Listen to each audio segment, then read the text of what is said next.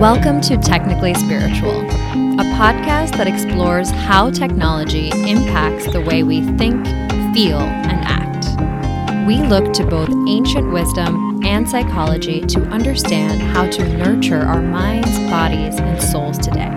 We strive to integrate our spiritual selves into our digital world to create peace in our minds and on our planet. I'm your host, Prerna Manchanda.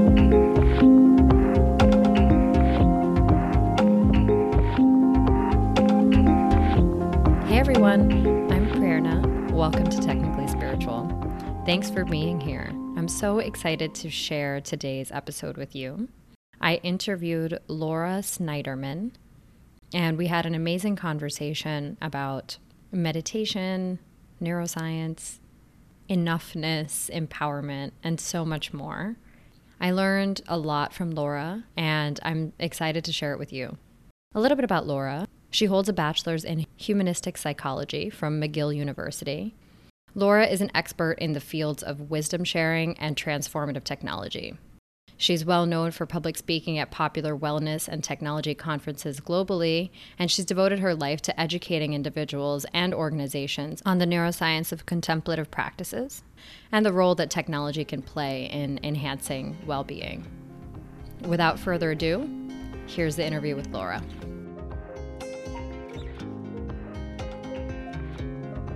Hi, Laura. Thank you so much for coming on the show today. Hi, Prerna. Thank you so much for having me. Can you tell me a little bit about yourself and some of the work that you do? Absolutely. A few of the things that I've sort of tapped into in the last 30 years of my life include founding my own company called The Get Together, which is an organization that celebrates and elevates women's voices through online and in-person platforms, as well as also acting as the head of educational programming and a major accounts executive for one of Toronto, Canada's most exciting transformative technology companies. They are the creators of a brain sensing meditation headband and application. And lastly, at this moment, I'm also acting as a consultant to a really fascinating organization called the World Happiness Festival. That's actually the largest international gathering, both online and in person, that celebrates happiness and well-being worldwide. Can you talk a little bit about your experience with Interaxon and what does that mean, brain sensing technologies?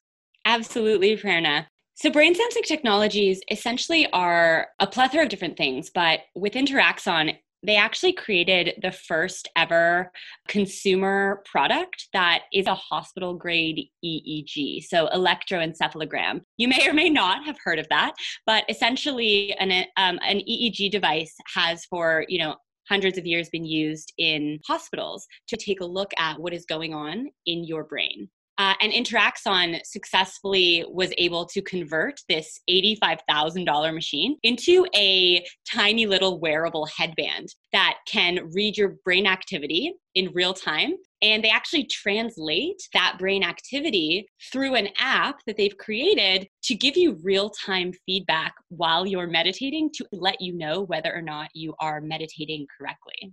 Wow. Anybody can just buy this headband, put it on their heads, meditate, and then it's connected to the app and you can see sort of your feedback.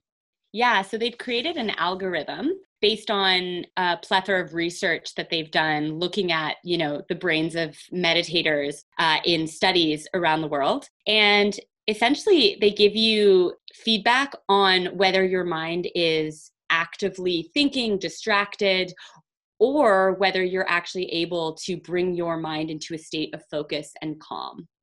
I would love to know that. That's amazing.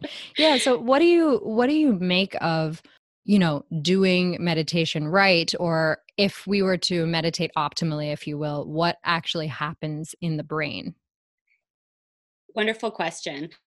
First, I'd love to comment on, the notion of right and wrong. I think it's really important to, first of all, acknowledge that the act of, even considering taking some time to sit with yourself, to notice what's going on in your mind, and trying to find, some quiet moments is right. So I don't think that people necessarily need a technology to tell them whether or not they're doing it right. However, what I do think is really beneficial about utilizing technologies like Muse is that it speeds up the process of awareness. You didn't mention the company's name as Muse. What is that exactly? Is it called? Oh, it's called Interaxon, but people know it as Muse. Like essentially the company's Interaxon, but they create Muse. So you can call it either. So essentially what generally happens for most people when they're trying to practice, in this case, the type of meditation that Muse promotes, which is focused attention meditation, is that you generally find yourself sitting there and you'll realize after a few minutes that you've actually been thinking about, let's say, your grocery list for 5 minutes without even realizing that your mind has been wandering. So what's fascinating about a product like Muse is that while you're meditating, you're actually listening to a soundscape. For example, the sounds of the ocean. And whenever your mind starts to wander, the second it starts to wander, the sound environment will change, which actually indicates to you that you've begun thinking, rather than focusing on your anchor, which for Muse would be the breath.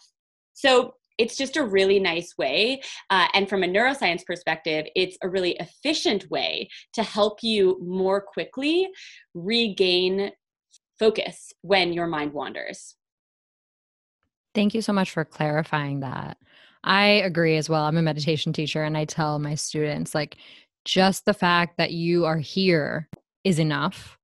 I totally can see, especially people in a Western culture that are results obsessed might get a little bit like, oh, am I doing it right? Am I doing it right? I like that you described that the technology can just gently remind you that you've wandered off and brings you back through the elevated sound. That's really incredible. I love that. I definitely want to try this out for myself. Have you used it, and what kind of experience have you had personally with it? Yes, absolutely. I actually used it almost every day for about 3 years. And honestly, I personally, I came from quite a deep background in meditation. Also, while I was at Interaxon as the head of educational programming, I had the benefit of, participating in numerous week-long retreats and in different meditation techniques. And I will say that I noticed an immense shift in my ability to not only during my meditation practice, but during my everyday life, when I believe the practice really starts. I just noticed that after, months of practicing with Muse, I just much more quickly was able to recognize when my thoughts started spiraling off. And rather than, continuing on in the stories that I would be creating in my mind, I was able to just stop and notice and say, I'm thinking, or that's a thought, or that's an emotion, and to be able to just let it go and come back to my breath. So I would say, one place where I really noticed a difference was in meetings. When I would slowly, after an hour meeting, begin to be wandering off and not paying attention, I really was much more able to acknowledge that I was wandering and to return to the present moment, which has thoroughly helped me in every aspect of my life.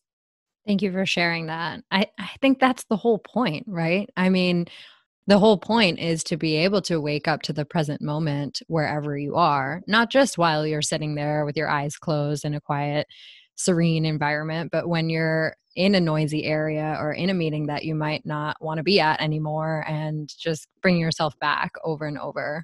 I really appreciate you talking about your experience with that, because I think it helps contextualize that for people.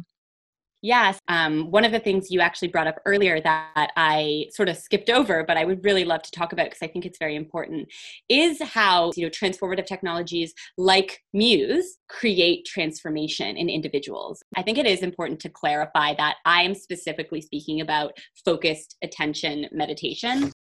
Which essentially is a Buddhist practice that involves sustaining your attention, like your selective attention, moment by moment on a chosen object. So in the case of Muse and in the case of many practices, that means focusing on the breath, but it can also mean focusing on another anchor, which could be, for example, the feeling of sitting on the ground, so a physical anchor. But in this case, I'm speaking about the breath.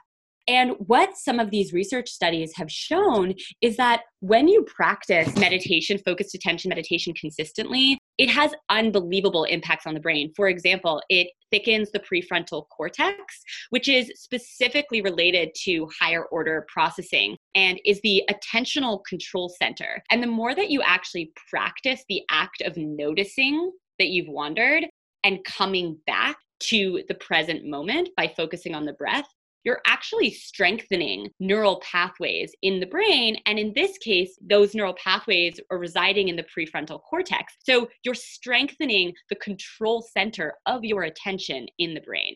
And the incredible thing is that naturally, this actually shrinks over time. So if you're not practicing things like meditation, naturally, your attentional control center is going to get smaller and smaller. And so you're going to have less and less ability to be present. So it's a really, really wonderful thing to realize that now that we know about neuroplasticity, that you can actually practice something, even just 10 minutes a day, that can strengthen and sustain your brain and your prefrontal cortex. And another area of the brain that meditation has been shown to really help with is the amygdala. This is your fight or flight response center. So essentially, anytime that you have an external stressor, which we often do in our lives, that can include things like the buzzing of a notification on your phone. This is the part of your brain, the amygdala is the part of your brain that is immediately responding to these external stresses.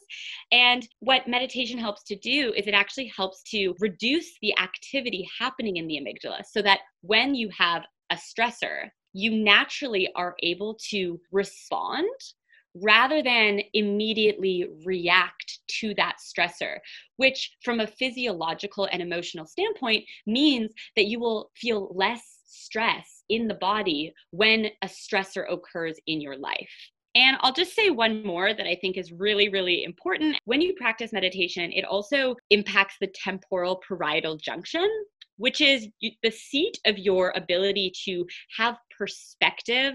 It's where your empathy derives from, as well as your sense of compassion. So essentially, meditation helps to strengthen and enlarge the temporal parietal junction, which essentially allows you in your day-to-day life to experience more compassion, to have more empathy for people, and to be able to take a broader perspective on situations and circumstances that occur in your life.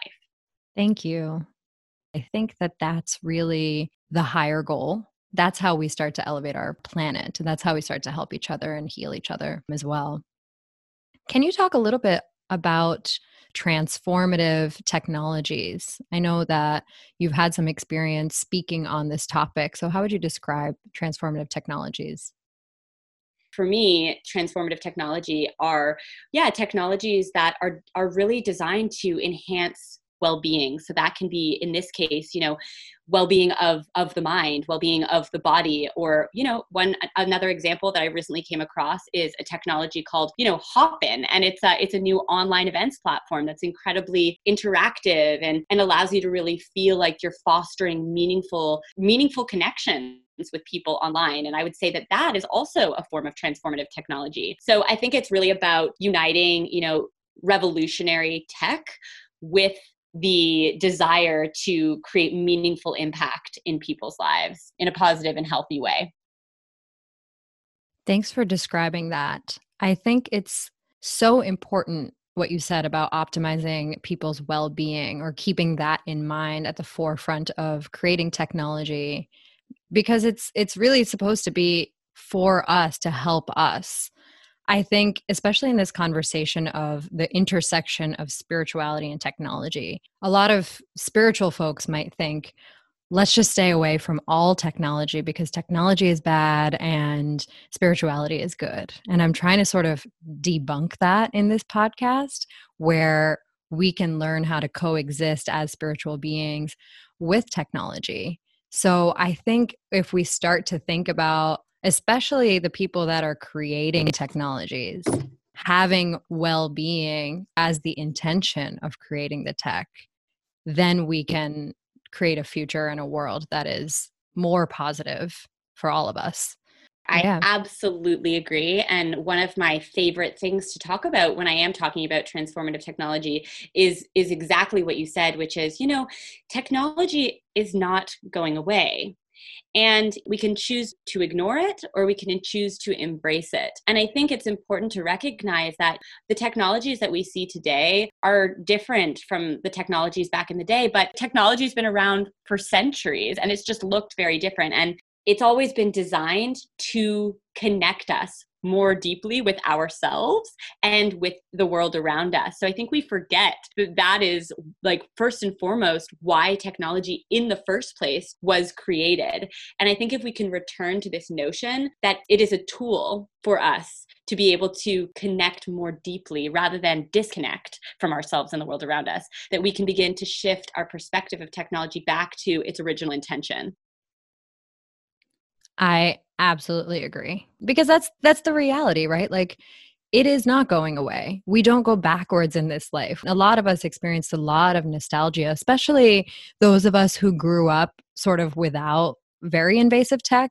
Kids, teenagers nowadays are growing up navigating a completely different space. But we can't just say, oh, we wish it didn't exist, or let's just not give our kids phones at all. I mean, maybe, but it could be more useful to, as you said, embrace it. I just want to like call out my dear friend Amy Blankson, who actually is a very famous positive psychologist and wrote a really phenomenal book called The Future of Happiness. And she really, really like dives deeply into this notion that we're speaking about around the fact that, technology is really improving our productivity and efficiency and communications. But one thing that has become clear is that in many ways it isn't making us happier. So historically, we are experiencing high levels of depression and dissatisfaction. But I think what Amy really points out and what I'm a big proponent of is that this is something that we can change. We are like in the driver's seat here.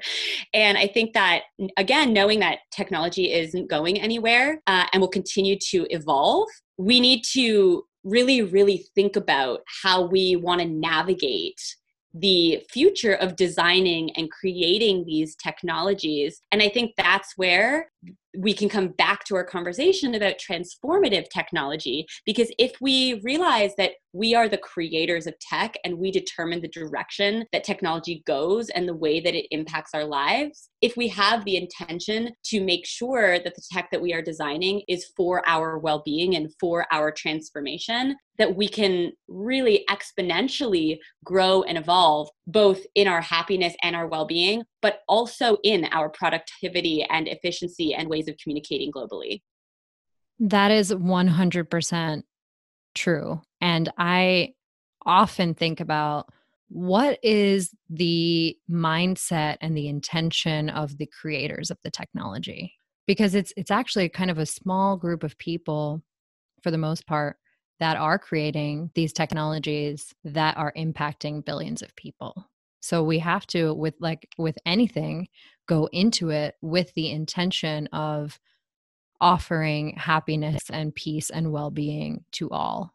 If we're getting caught up in how much revenue is this bringing me, and we're exploiting people's attention and happiness, which we've seen, particularly through social media, then that's not going to end up being good for humanity as a whole.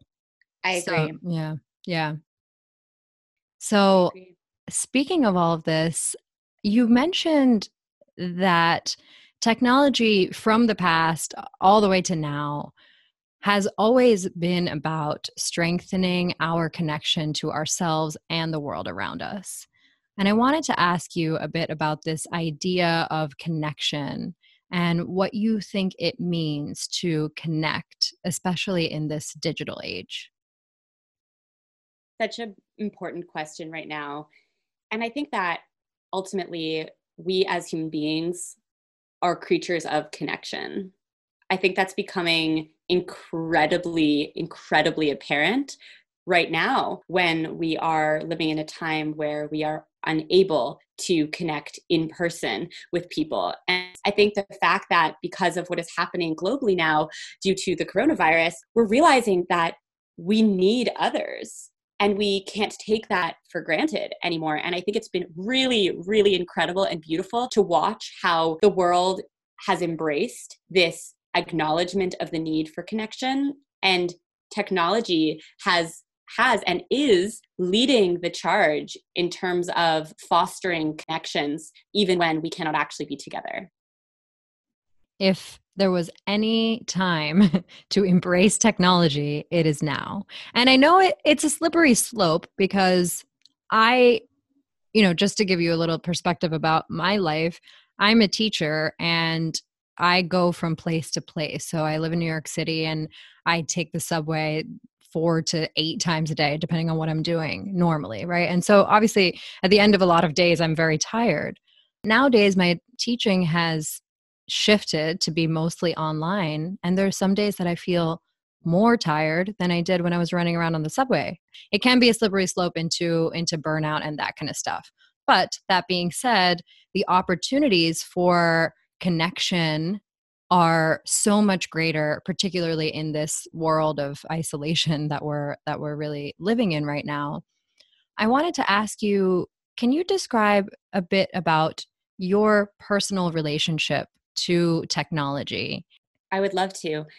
I, first of all, would love to just comment on what you said, which is I am, a lifelong huge proponent of gatherings and have, attended and supported and run a plethora of in-person experiences for connection. And I think that, as much as I'm so happy that we're seeing these rapid transformations of the way technology can be used for connection, I also think that alone is not enough. I think you really need that one-on-one, that felt sense, and that tangible real world connection with people, along with the fact that I think what is happening now is going to transform the way that we are able to connect online. And the one thing that makes me very happy is I think that this will enable experiences that are happening in person to hopefully also be shared online for those who are not able to access those in-person opportunities, whether that's because of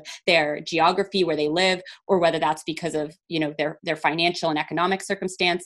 I think that the combination of in-person and online opportunities that we're going to see is very, very exciting for international and inclusive connection potential.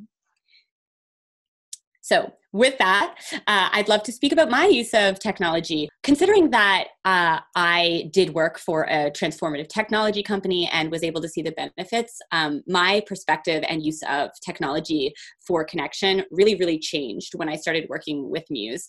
Prior to working with them, I was actually really, really not a proponent of technology. So it was wonderful for me to have the experience of completely shifting my mindset around it because of my own use of the product. So I do constantly use meditation applications, not only Muse's, but also, Calm and Headspace, 2 other incredible apps. I also personally struggle a little bit with sleep.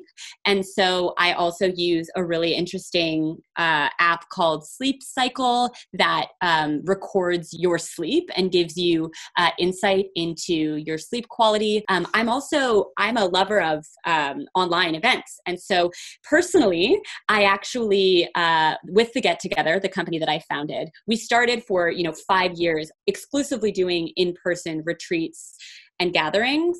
However, we actually, about a year and a half ago, we launched our online events platform, which has really, really actually helped to serve the broader purpose and mission of the Get Together, which is to celebrate and elevate the voices of those who identify as women.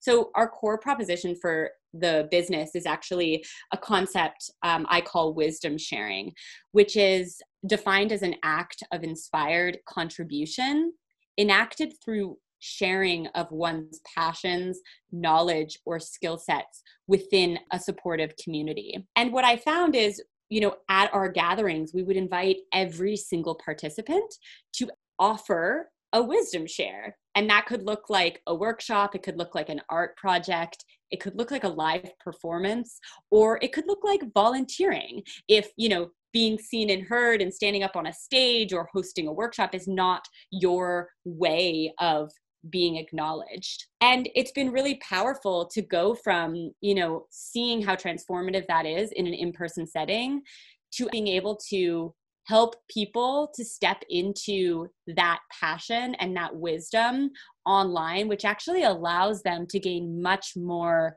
exposure and to practice being seen and heard to a larger audience, which of course becomes applicable when you are offering something online and you can reach everyone who has access to the internet. It's amazing that you, as you mentioned before, have embraced the technology to continue to advance your mission. And there's some things that can't be done. Like my husband takes photographs. You can't really take photographs via Zoom, right? I mean, yes. And stuff like that, right? But there's certain things that you can do online. And yes, there might be a little bit of a loss because there is something to be said about being in a room of people and the vibrations that you get. But for the circumstances that we're in, to be able to embrace the technology, you can still share an act of inspired contribution online. You can still be a participant of a community online. And I think that's what we're seeing. I love, just to address your own use, it sounds like you have used tech to strengthen your awareness to your own well-being, which I think is a really great way to use it. I think there are so many apps and different types of technologies, not even just with the phone, but in your house and different types of things that can help you be well. And that's, again, the whole point. And just to have that acknowledgement of what applications or what types of technologies are aiding in my own well-being and happiness and which are taking away from that. Do you have any experiences with technology that may not serve you? Definitely. I am on Instagram a little more than I would like to be. Yeah. I think we all are, right? If we have it. Yeah. Absolutely. And, I think that I definitely, especially right now, like with doing a lot of consulting work, I really am just like heads down on my computer a lot. And I agree with your feeling that sometimes you end a day like that and you feel exhausted. And I think that that's where there's a really important need to balance, focusing and being present with people and with your work on your computer and online, and also just going outside, even if you can't go for a walk, just like stepping outside and breathing the fresh air and giving yourself some time to actually process. Because I think often what happens when people are utilizing technology is they are focused on, paying attention to the connection or doing work online or reading or engaging with something that is outside of themselves. And I think that we need to ensure that throughout our day, we are stepping away from focusing on the external and taking moments to really focus on the internal and to process and to really reflect on what is going on in our lives and utilize that to then fuel our work and our future connections currently online. Yeah, that is a really important point. And it sort of goes back to the philosophy of filling up your own cup. And with so much output, like being on the computer is output, even if in your body you're just sitting there, right? It's still a lot of mental energy. And as you said, focus attention on somebody else or just getting the work done, even sending an email, it's a lot. We have to practice just rest and not doing, because that's how we recharge our batteries. We have to just leave ourselves alone or go into these experiences, as you mentioned, like in nature or other spiritual practices that are energy increasers or that fill up your cup. Definitely. That being said, can you talk about your personal spiritual path and how spirituality plays a role in your life currently? I would love to. I definitely feel like spirituality has been such a driving force and important facet of my life thus far. And it's interesting because I actually grew up Jewish and, had a bat mitzvah and went to Hebrew school for my younger years. But the truth of the matter is that I never really connected with Judaism. And so it's interesting that I should find myself now being such a proponent of spirituality, because I think that what I realized was, later on in my life when I actually studied psychology at McGill University, I actually decided to attend one class for fourth year students in Zen Buddhism.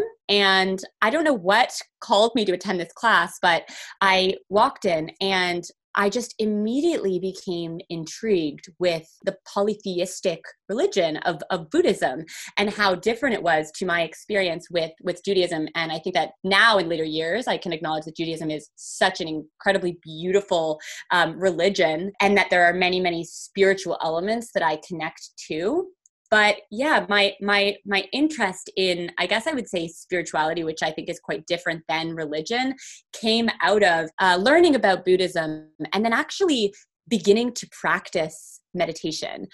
So for me, it was more the experience of practice of the tools and techniques that were derived from religion that helped me to cultivate my spirituality. And the first time that I ever actually practiced meditation was when I was completing my degree at McGill, and I actually learned about a community in India called Auroville, which is the largest eco collective in the world. It's a UNESCO funded project in India that's home to 5,000 permanent residents from 80 nationalities around the world. And it really is designed as a spiritual community that welcomes anyone from any spiritual and or religious background that wants to come and live together and exchange ideas and practices. And I just decided upon hearing about this community that it would be my goal to go and volunteer there. So fast forward a year later, I found myself there. I was volunteering for a women's empowerment organization called EcoFem. And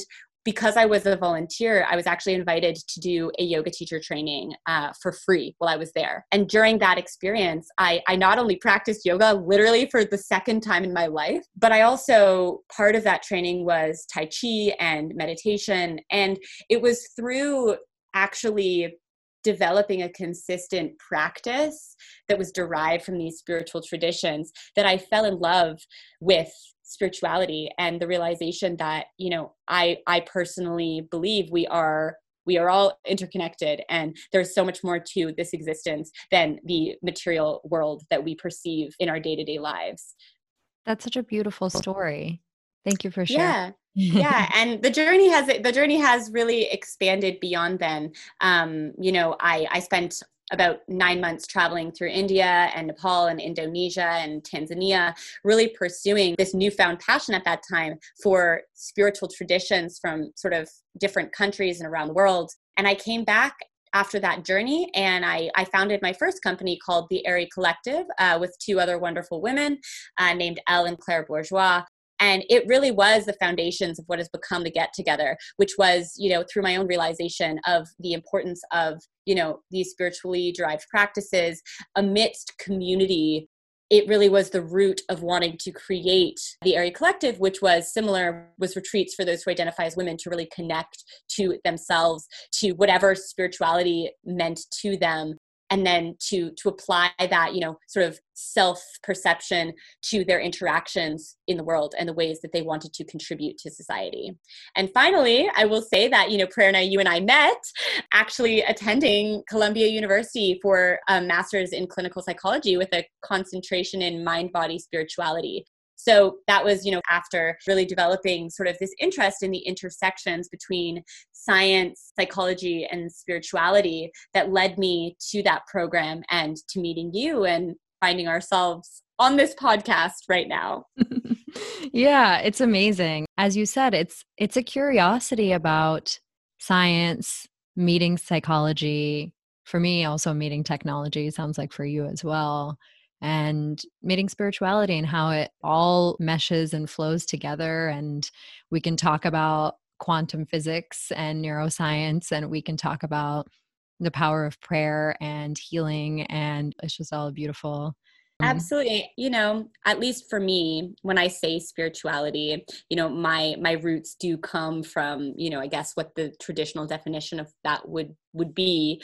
But I think spirituality can really be anything that involves feeling like you are connected to something greater than yourself. And that could literally just be, you know, humanity at large. That could be the earth.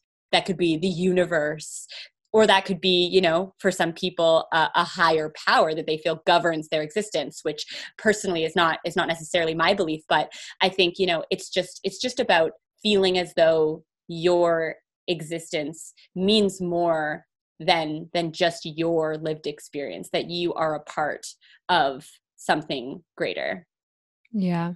It's not in a box like a one size fits all, and it's different from religion, even though they can intersect and inform one another. I want to talk to you about, and you have inspired me so much just in our time together at school. One of the things that you say, one of your mottos, is you are enough. And you've said that to me, and you've said that to our group, and it's your tagline on your Instagram. Can you just talk about this idea of enoughness and what you think that means? Definitely. As you know, this is something that I am incredibly passionate about. And I think that the first place to start is that I feel that we are living in a time where people are experiencing a crisis of enoughness. I think that, you know, and this is where it's interesting to link technology, because I think technology has, you know, so much potential to benefit us. But I also think that it is propagating this crisis, in the sense that, you know, people are spending more time experiencing others through these curated personas of self rather than with actual people.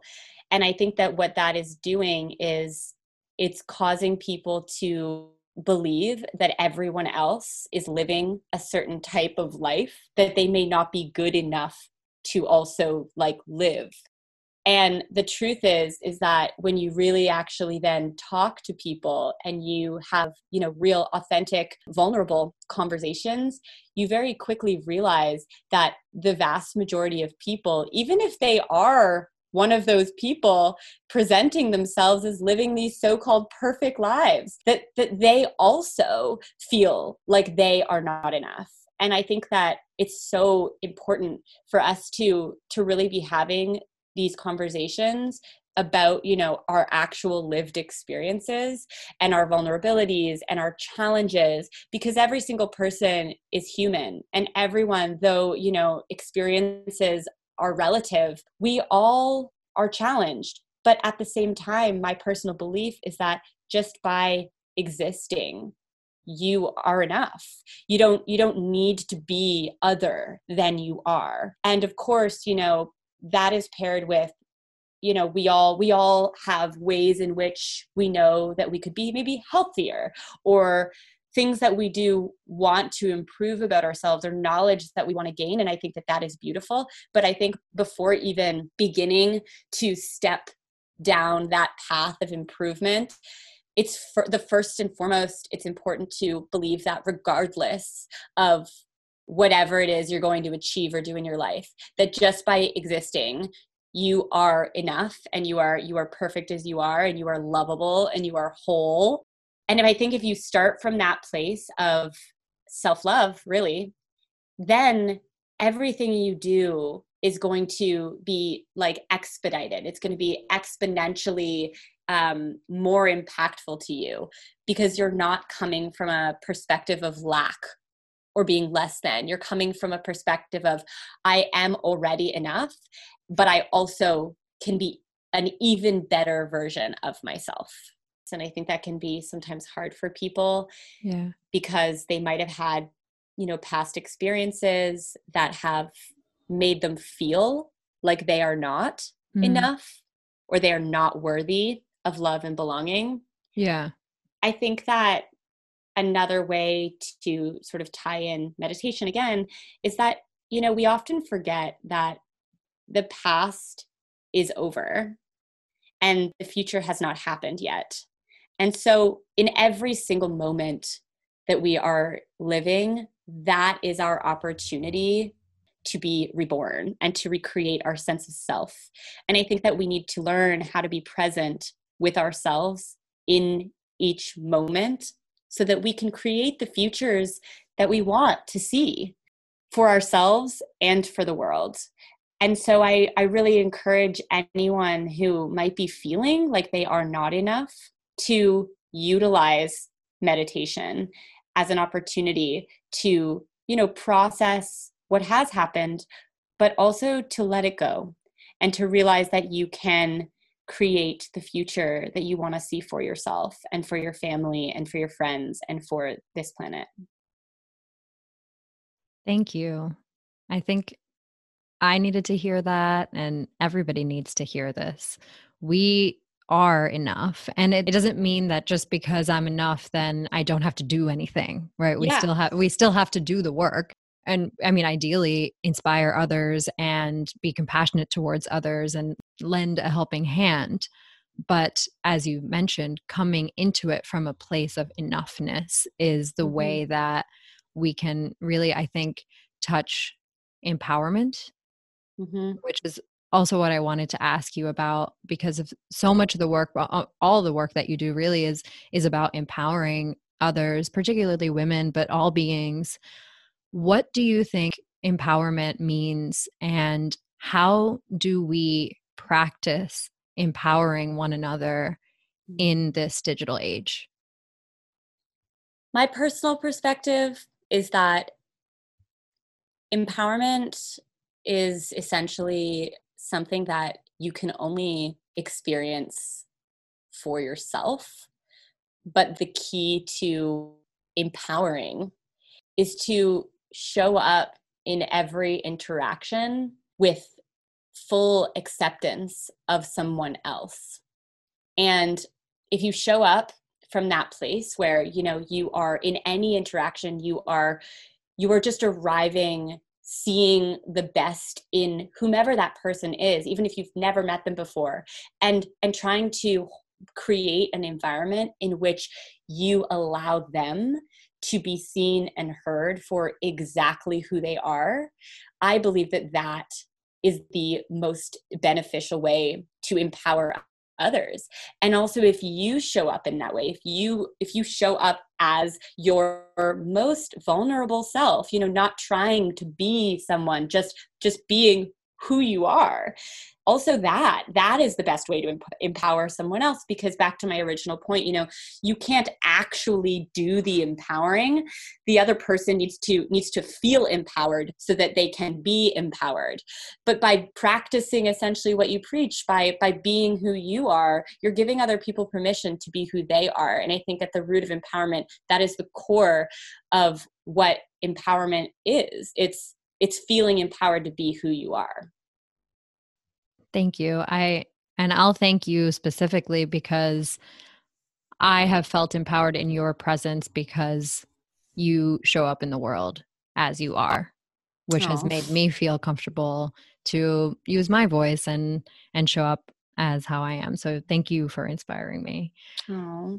I know we're coming towards the end here, and I always want to talk to guests on this podcast really about what the future looks like, because there's so much out there that is really hard to swallow. And especially with this coronavirus pandemic, so many of our systems are just destroyed right now.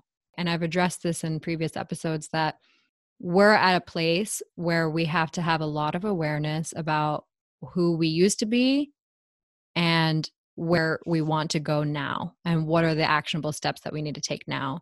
The core question of this podcast is, how do we exist as spiritual beings together with technology now and as we progress into the future?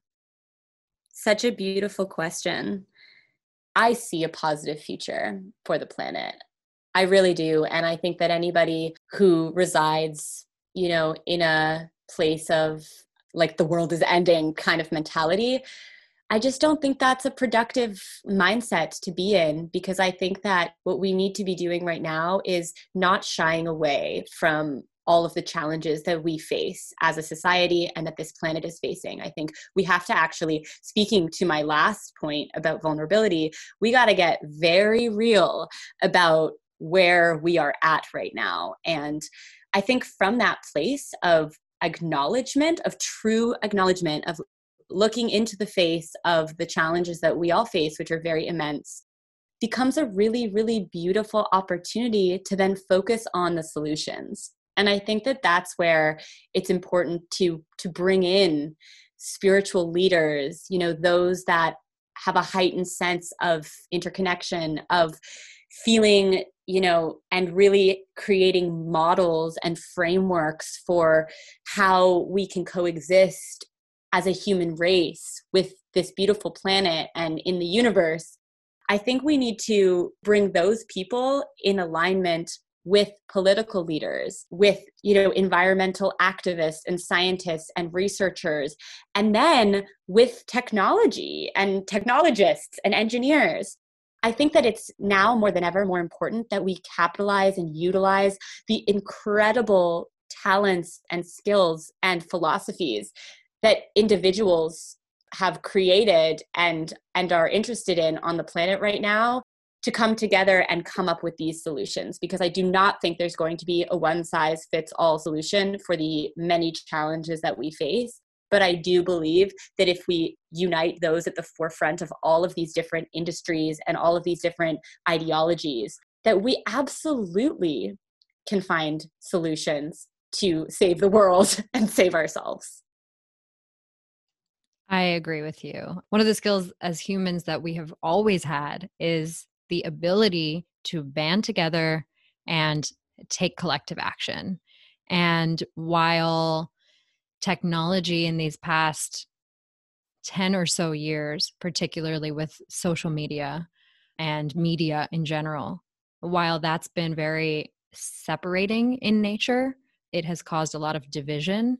I think this pandemic has put perspective on the fact that we are all one humanity. We are all living on this one planet that's all of our homes, and we have to step up. As you said, we have to self-realize, we have to be very aware and vulnerable, and then take all of our individual strengths, because we are all enough and we all have a little bit of what it takes, and when we put it together, we can take collective action to create a more peaceful and sustainable world, hopefully internally in each and every one of us, and externally on this whole planet. You just actually brought up such an interesting topic. One of the things I feel like that people criticize a lot about spiritual rhetoric is actually exactly that statement, we are one. And I think that because oftentimes in the past, there has been a lot of, spiritual rhetoric that did deny, our differences. And I think that it's so important to realize that, we are all human beings living on this planet and we have a shared experience. And I think what's fascinating about what you said with coronavirus is that, even for me, some of my incredible role models in my life who have had thriving businesses, their businesses have just ended overnight.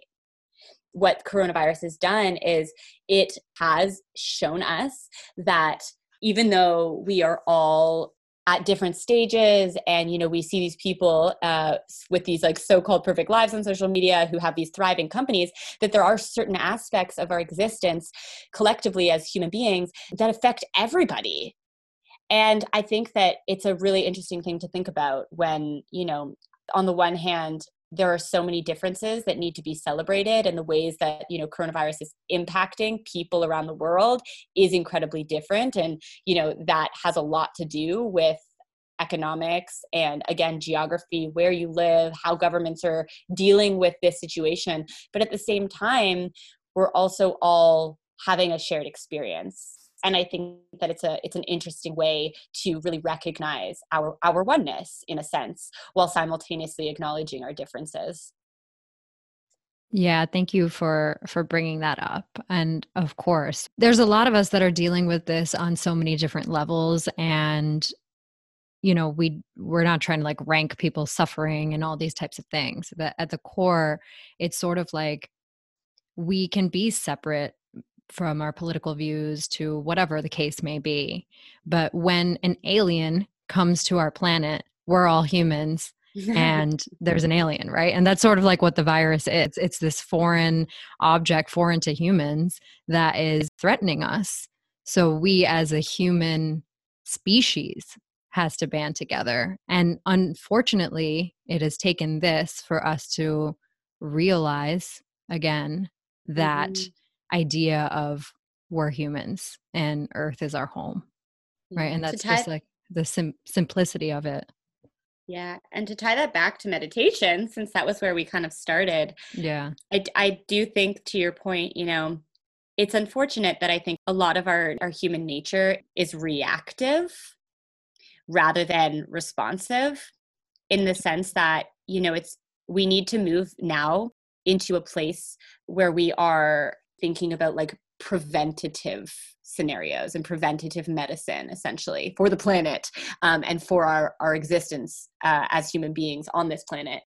And I think it's not our nature. I think very often we are reacting to situations as they occur, rather than thinking about what could be and taking action now, even though it might be taking away from things that could be, bringing in revenue or creating growth in this moment. But I think that one of the most important things is that, with meditation, it really helps you to develop this sense of awareness and to really process, from this place of stillness that you derive from your practice. You're able to process what you want, what future do you want, like what do you want things to look like, and to really begin to map out your life from a responsive place rather than a reactive place. So I would hope that, again, as we all move forward from this, that more transformative technologies and other tech that people are using, that we really tap into those to help us to move forward and to think more about how we can better the future before bad things continue to happen. I absolutely agree.